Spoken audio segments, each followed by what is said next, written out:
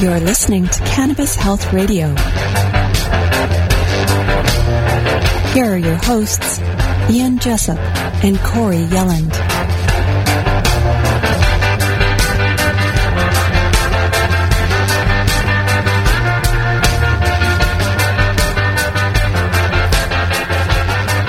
Welcome to another edition of Cannabis Health Radio. I'm Ian Jessup. And I'm Corey Yelland.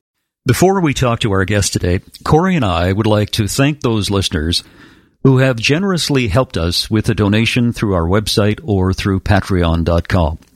Every donation, big or small, is greatly appreciated, and we thank you very much. But we still have a long way to go, nearly $5,000 actually, to help pay off our startup costs for equipment, our website, technical expertise, and so on. So our first goal is to get that paid off. Hopefully, we're giving you something of value, and in return, we ask you to consider supporting our mission to give a voice to those who have improved their health with cannabis and share their stories to help others. To keep us going, just visit cannabishealthradio.com, and you'll find ways to donate on the site. And again, Corey and I are very grateful for your support. Today on the program, we're going to talk to a woman who probably knows more than most doctors about the healing benefits of cannabis and the cannabinoid system within all of our bodies. She has a background as an herbalist and holistic health practitioner. And joining us from California is Robin Swan. Robin, it's good to finally meet you. Corey's told me a lot about you, and it's all good. Yeah, it's nice to meet you too. I'm happy to be on your show. I'm happy to be on this side of the mic. You did a radio program in California, do you not? Right. We had a cannabis radio show on ESPN AM radio for about a year, and it was really funny because they kept trying to harmonize us, even though we were a cannabis radio show. None of our advertisers could use the word cannabis in their advertisement. So you can just imagine how excited those people were to put their ad dollars up for something they couldn't talk about. Yeah, what was the motto of the show? We're smoking? No. We were politically driven. Oh, okay. Just seeing what's going on. And, my tagline for my life is wake up and die right. So, I'm all just about cannabis for me is just a vehicle for social change. Robin, as an herbalist and holistic health practitioner, how did you discover the healing properties of cannabis yourself? Well, cannabis has always been prevalent in my life. I come from, a family of growers. I'm generationally deep in it. My grandmother was making medicines with cannabis when I was a little girl. We have a remedy called Fire Kitty that, I watched my Persian grandmother make. She would call it, when she would use the cannabis, she'd call it Bhang, B-H-A-N-G, right? Mm-hmm. For years, I didn't know what Bhang was, like years and years and years. And then finally in my 20s, I asked one of my aunties, and she was like, oh, my gosh, are you kidding me? It's marijuana. And I was like, how did my grandmother get freaking marijuana in Connecticut in, the 1920s and 30s? And my aunt looked at me and said, from jazz musicians, of course. Be so stupid. Of course, it came from jazz musicians. And then she would trade them back out the oil and the things that she made. And then my paternal grandmother, she also used cannabis to make different remedies, but she called it ditchweed because she was from a reservation in North Carolina. She was Eastern Band Cherokee. She would cut her ditchweed, which was really probably some version of hemp, wild hemp, and she would steep it with lard, like pig lard. Really? Well, lard used to be very popular. Extracts the best through fat. So, why not pull it through? So here's my Persian grandmother pulling it through olive oil, and here's my American Indian grandmother pulling it through pig lard. And then all of a sudden, I meet this man in 2005 named Rick Simpson, another Canadian, and he's pulling it through lighter fluid. And I'm like, what? What the heck? What do you mean you're using naphtha, which is paint thinner, right? So, one thing of the big difference between Canada and America, there's many of them, but one particularly is that you guys can ingest all of your products and they won't kill you. Over here in America, our marketers are like looking to kill us with all of our products, our cleaning products and things like that. Do you remember the first batch of cannabis oil you made? Yeah, I remember it very well because we made it with Christian what's his last name? Christian Lauder? Lorette? Lorette, Christian Lorette, and Rick. I was like the 50th person to view the film Run for the Cure. I got on it like immediately. I tracked him down, and they at that point Rick had not been attacked by 8 billion people claiming to know him or whatever. He was still at that moment had enough in him to be able to share. He hadn't been overrun by the masses yet. So we hunted down our version of NAFTA, which is basically paint thinner, and we extracted medicine with it for the first time. And then we moved into isopropyl alcohol. And as we did this learning, because my partner at the time was also a generational herbalist, and we had been making other medicines for, our whole life, basically extracting other plants, we were like, there's something really wrong with petrochemicals and, isopropyl alcohol. And he actually had gotten sick, like almost to the point of death from the isopropyl. He had gotten isopropyl alcohol poisoning making medicine. And that's pretty scary stuff. Your body basically begins to shut down, and, it was really awful and very, very scary. So the second time it happened, we were like, we have to dig deeper into this. This is not the way. They were not doing this, 5,000 years ago. They didn't have paint thinner back then. They didn't have isopropyl alcohol. So we started digging through all of our herbal texts and online and stuff, and we came across a recipe that was written in the Arabic text in 600 BC. And it was basically what we do today, which is an alcohol extraction of cannabis. 600 BC. 600 BC in the Arabic text of healing remedies through cannabis. And that's what we looked for. And the Ming Dynasty, used it for everything. When you made your first batch, who did you give the oil to? We gave it to a woman actually a friend of a woman who was a client of mine who had breast cancer. And it cleared her in 2 weeks. It was amazing. And that just really inspired us. So the next thing we did was we realized that we were onto something, is we decided to just kind of test it, So, we got on Facebook. This was, oh my gosh, when, Corey, 2007 maybe? Probably, yeah, because it was oh my gosh, time is such a horrible thing. Here it is almost 10 years later. It's almost 10 years that we've been at this, which is pretty exciting because now we're getting enough of a database to really have an intelligent conversation about it, So that's exciting. And we just offered it out to, I just put it on Facebook. Hey, we're doing this. If you want some, inbox me. That's how it happened. What sort of response did you get? It was a lot more than we had oil, that's for sure. We got a phenomenal response from all over the globe. Robin, before we go any further, I just want to clarify. I mean, I know this is basically what you've said, but just for the benefit of listeners, there's a lot of people in Canada that make oil with isopropyl or naphtha, more isopropyl than naphtha. The isopropyl and naphtha that you get in Canada is not the same as in the States. Not even close. The stuff in the States is not safe to use. Yeah, the stuff in the States, and and I mean, I'm always on the fence. The whole show could be about you know how you and I are about solvents. Whatever you want to use it. Yeah, I think that whatever.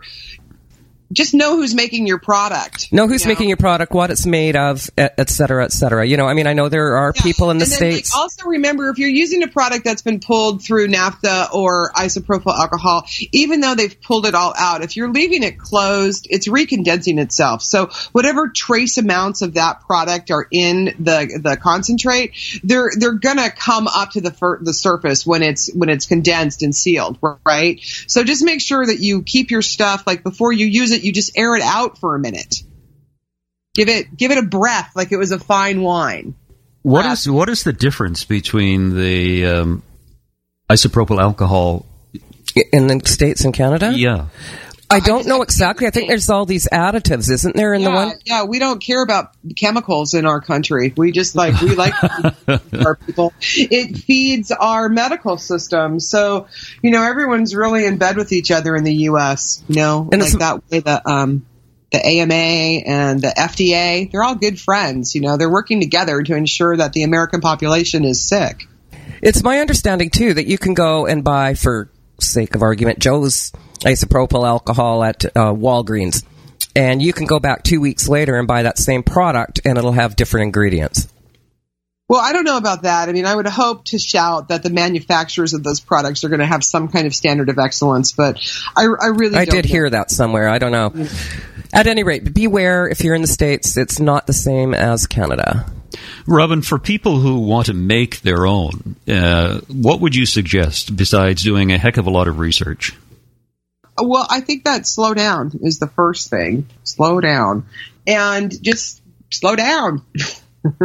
There's some great YouTube videos. My favorite one is The Skinniest Lady Alive. She makes a small batch of cannabis oil in her kitchen with just 1 ounce of flour material.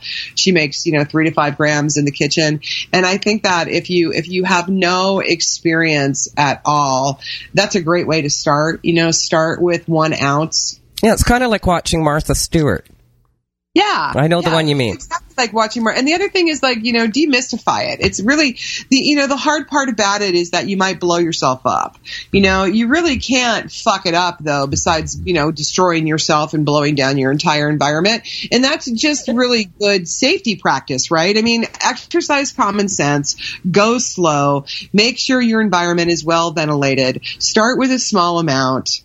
And, trust your instinct. Whatever you make, it's going to be good. Even if it's not like the quality of somebody who's professional, it's still going to be vibrationally in alignment with what you need and who you are. A lot of times people will call me and they'll be like, I made my own oil. I'm not getting better, blah, blah, blah. It must be awful, or my aunt made my oil or whatever. And I always say to those people that, intention is 90% of what you're doing, especially herbally. So if their intent was clear, and they were really making that to help you and heal you as you are for yourself, then that's what's going to be there. But if they made it with doubt and insecurity, that's what's going to be there.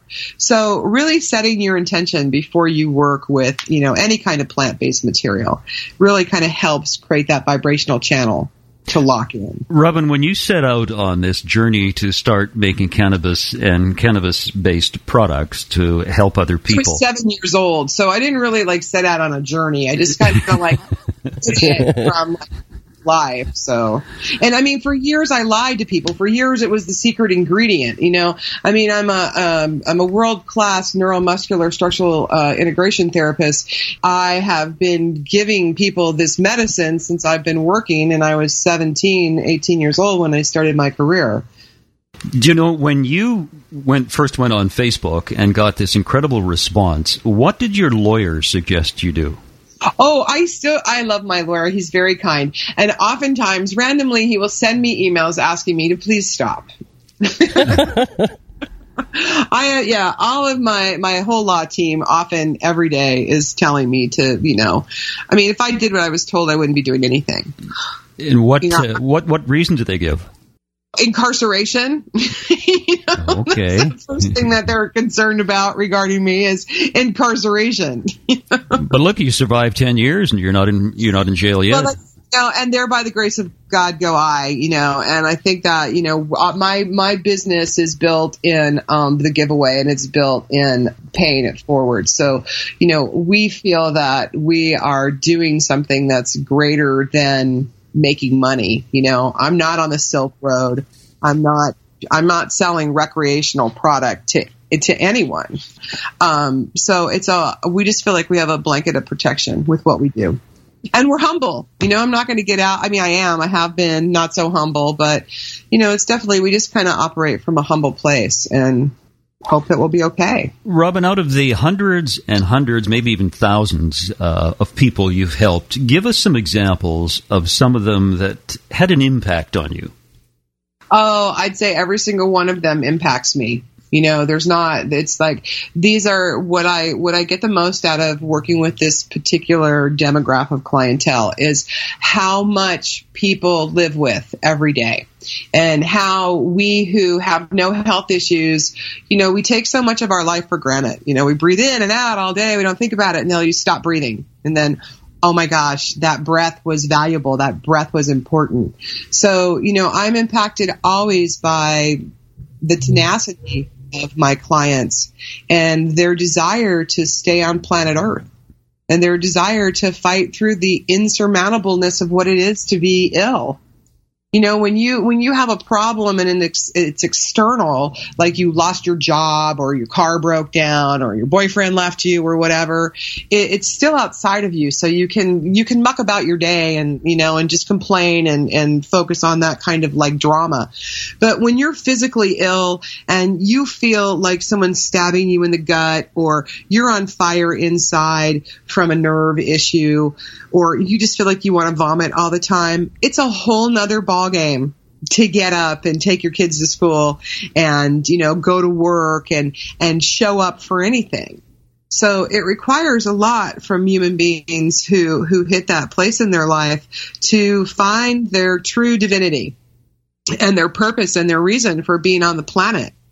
And it's always just awe-striking to me to listen to people's stories and watch them find the warrior within, if you will, and then how they take that healing energy and spin it back out into their world and create transformation for everyone they know. Can you relate to that, Corey? Absolutely, yeah. Corey's kind of a living testimony of that, aren't you? I guess I am, yeah. We've certainly worked together with a lot of patients and seen some pretty amazing stuff and some pretty horrible stuff too, Yeah. I'm very fond of saying that cannabis buys time. I am not going to stand up and say, this will cure your cancer. Although I have seen it, I have witnessed that experience. Okay. But that is not the only experience that comes. And there are so many factors in getting well that to say this one thing is going to do it for you. So I'm very hesitant about that, but I will say that it buys time. And we just had an experience just recently with a 4-year-old where the family through Corey came to me here in California, and they were sent home with their 4-year-old being told that she had 2 weeks to live. She had an inoperable brain tumor that was pushing on her optic nerve. And she, what do you say to a 27-year-old parent who calls you about his 4-year-old daughter? Mm-hmm. Do you say, well, that's going to be $6,000 to treat your daughter? Some people might, but at Firebird Touch Therapy, we say, come over, let's see what we can do for you. So we made a blend for her, and we managed to keep her around for an extra 8 months. We were able to give the family eight extra months. Yeah, quality time. They went to Disneyland. She had an older brother. He got to play and visit and be with his sister. She really held on very well until she got pneumonia. And that was really what was the turning point for her. So we actually were still keeping that brain tumor in check. But because she was so small and she had many other treatments, and we are just carbon-based beings. We are designed to fail. We are very, very delicate things as human beings. Reminds me of the story that we did an interview with David Hutchinson in Vancouver, and 2 weeks before his wife died of breast cancer, his 16-year-old daughter was diagnosed with a brain tumor.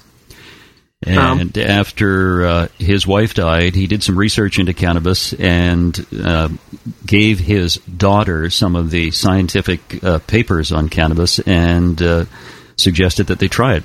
So they were trying it, and she was doing extremely well. And she said when she took the oil, she could feel the fizzing within her head where the tumor was. And he said, that's great. It means it's working. She eventually, through a number of scans, it was determined after a couple of years that the tumor was gone. But because she was taking a high THC, she was tired.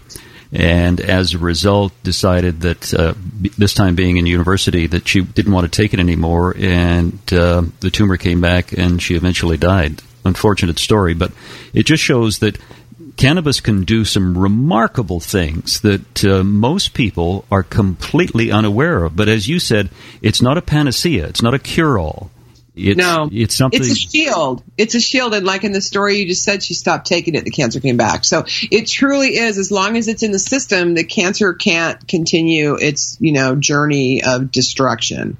It creates a shield in the body.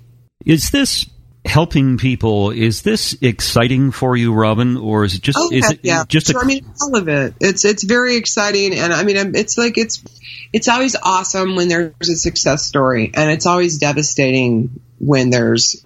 I hate to say that death is not success, because everything is here for a reason, and death gives life, and sometimes the death of that person, their death transitions the lives of those around them so much that their death was a key, most important factor for those other people to get what they needed in their life. Does that make sense? Yeah. So I hate to think of death as, defeat, but it does feel like it for sure. And it's very upsetting. And there have been many times when I have just been like, fuck this. I don't want to do this anymore. This doesn't work. And so, after I get over the pity party of that, it just drives me deeper into knowledge. It just drives me deeper into learning and understanding and looking at the people who are, I'm not a research scientist. So I don't spend my time digging into what each cannabinoid does and how it needs to be, whatever changed and shifted and what gets happened where. But I do read those papers that those people write, and I do absolutely implement them into my my knowledge base and my production of my products. Robin, I'm sorry, go on. Just saying, what are your thoughts on pharmaceutical cannabis?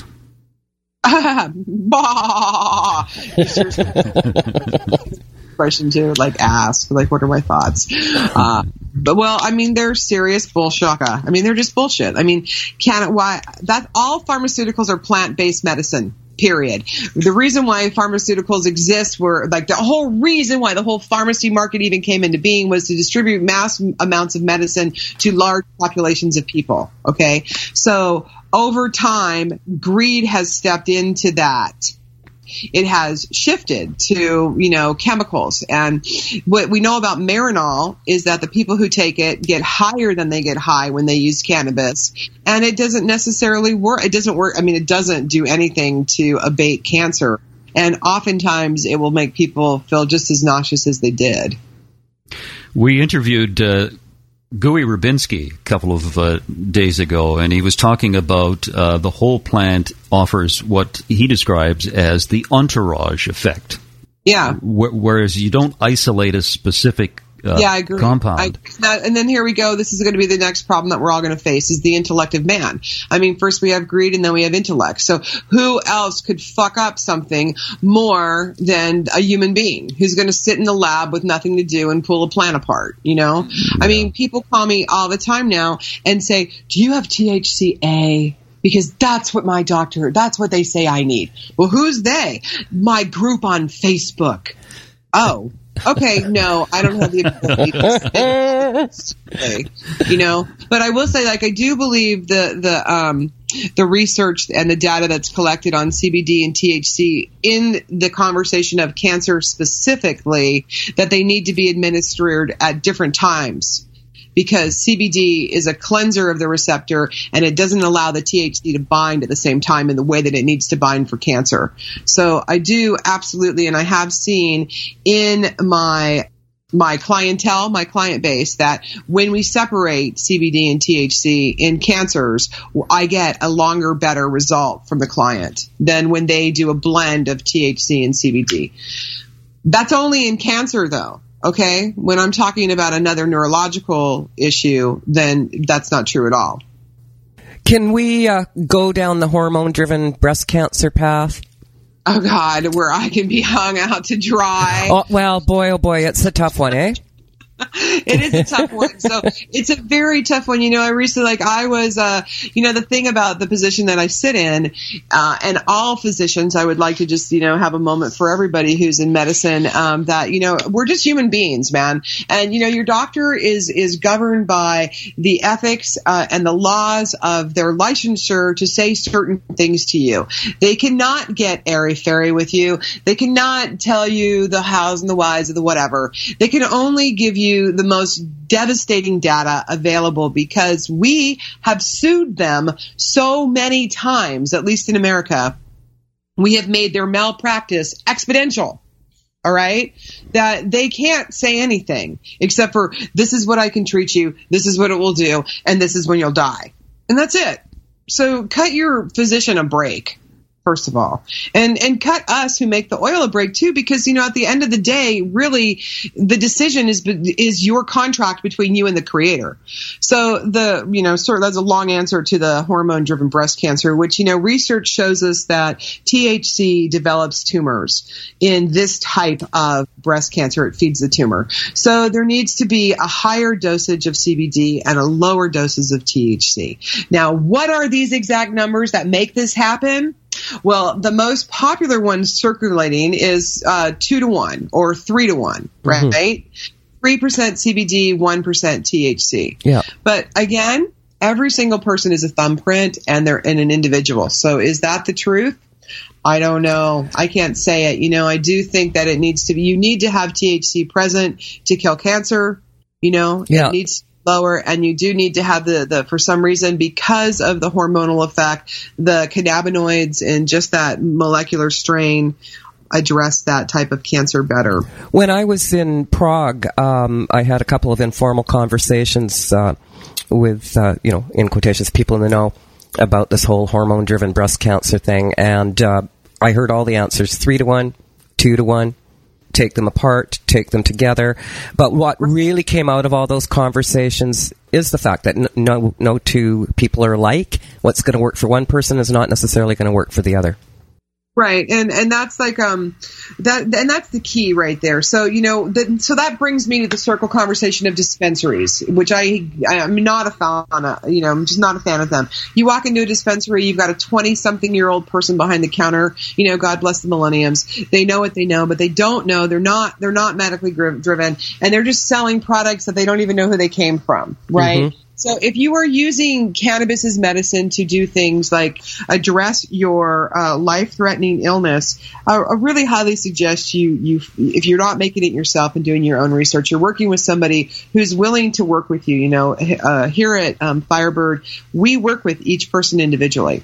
Even if there's 350 of them, I'm having a conversation with every single person at least once, 2 or 3 times during the course of their treatment, until we get a point where they're stable in the medicine. And what I like to tell people is, you know, you're using the right amount when you feel better and you can function in your life. If you are drooling on the freaking ass couch, you are taking too much. Okay? If you are not feeling better and still not sleeping, you are taking too little.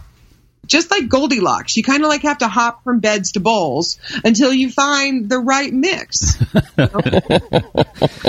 Here's an issue that Corey and I talk about privately, because she, as you know, deals with lots and lots of people. And one of the things that strikes me as extremely humorous and frustrating is Corey recommends to people who say, I don't want to get high, well, you can take it rectally. And they say, well, there's no way I'm doing that.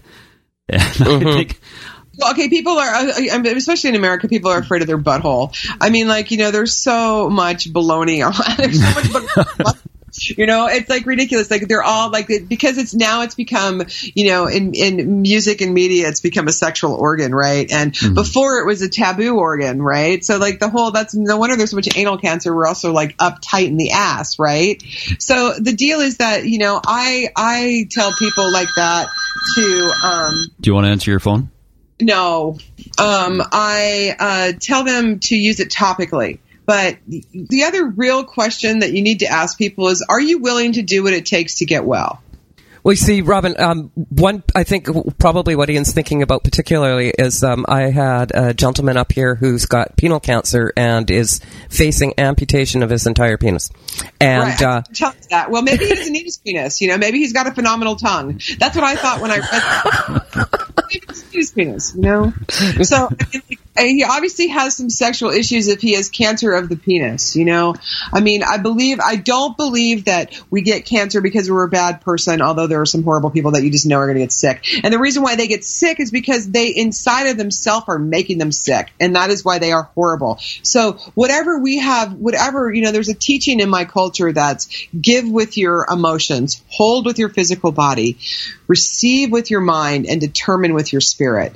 And so many of us are emotionally holding, I can't feel that. You're not touching my ass, right? And it's all these closed symbols. Maybe if you ask the guy who's going to lose his penis, were you raped as a child? Is that why you're afraid to touch your butt?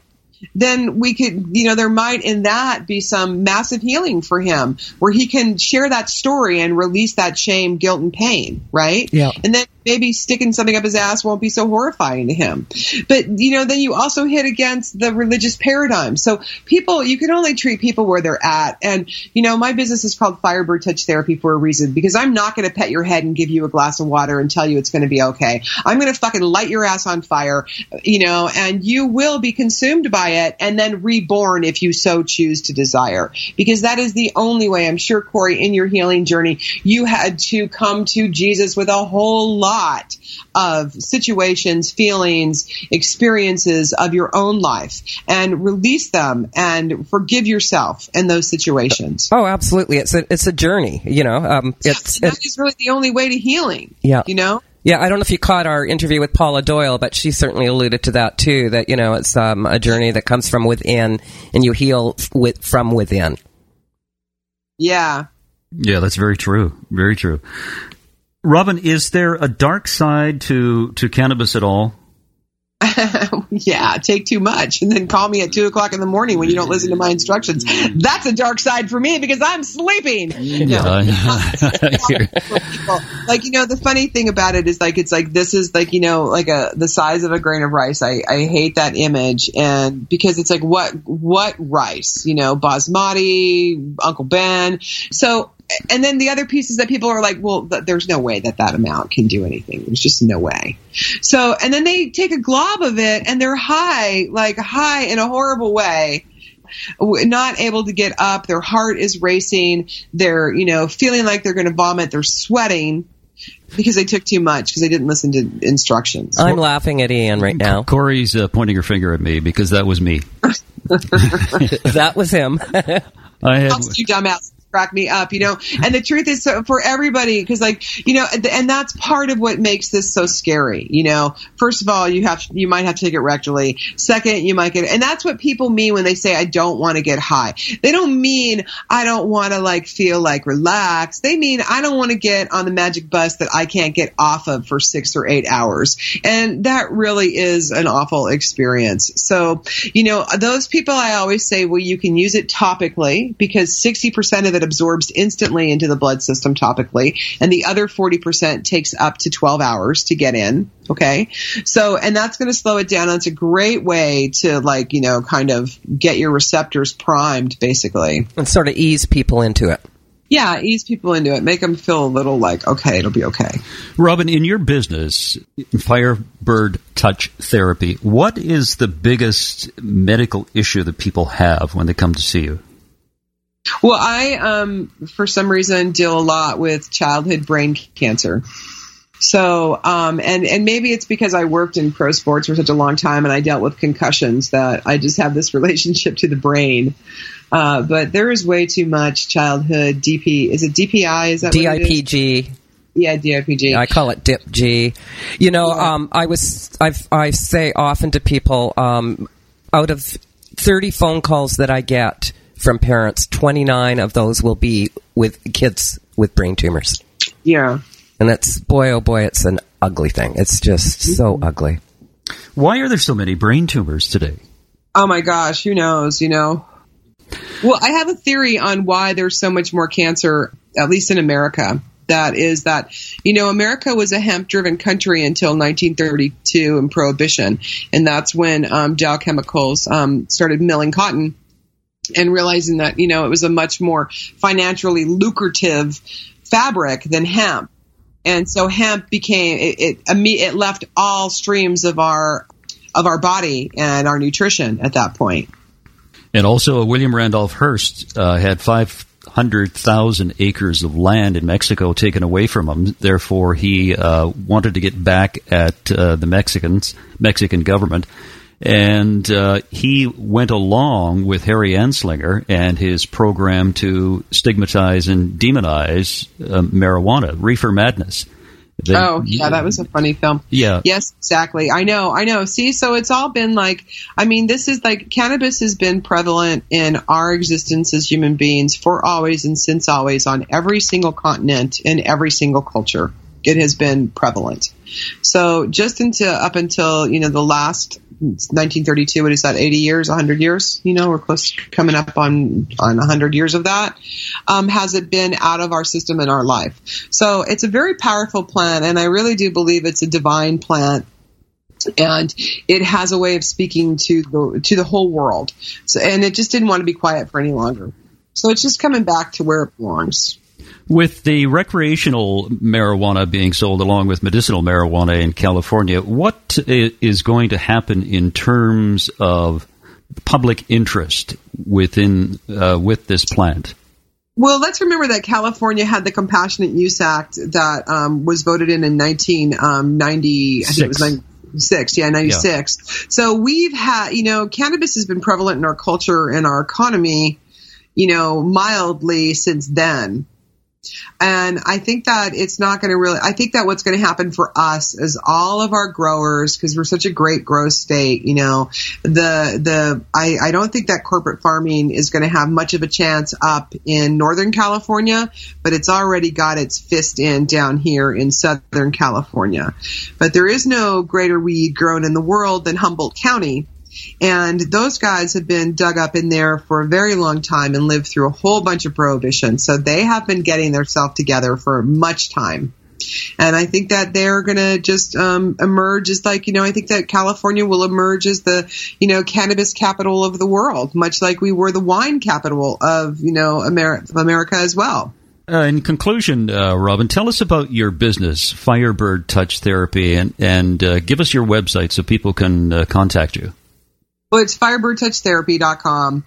And, we are a holistic-based practice company that is all about allowing and helping people actualize their authentic self. And using cannabis as medicine is just one of the things that we do. Robin, it was good of you to join us. Thank you very much. Oh, yeah, it was super fun, man. Yeah. It's been great having you on, Robin. Thank you. I love you, Corey. I appreciate very much being asked. I love you too. Before we sign off this episode, just a reminder, if you'd like us to continue with these podcasts, please go to our website, CannabisHealthRadio.com, and make a pledge. The donation can be big or small, a one-time donation, or a monthly donation, whatever you like. All donations are gratefully appreciated. Help us in our mission to help others. You've been listening to the Cannabis Health Radio podcast. Visit our website, CannabisHealthRadio.com, and follow us on Facebook and Twitter.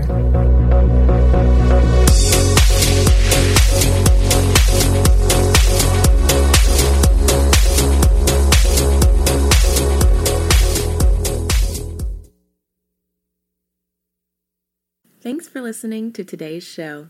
To check out more great cannabis podcasts, go to podconnects.com.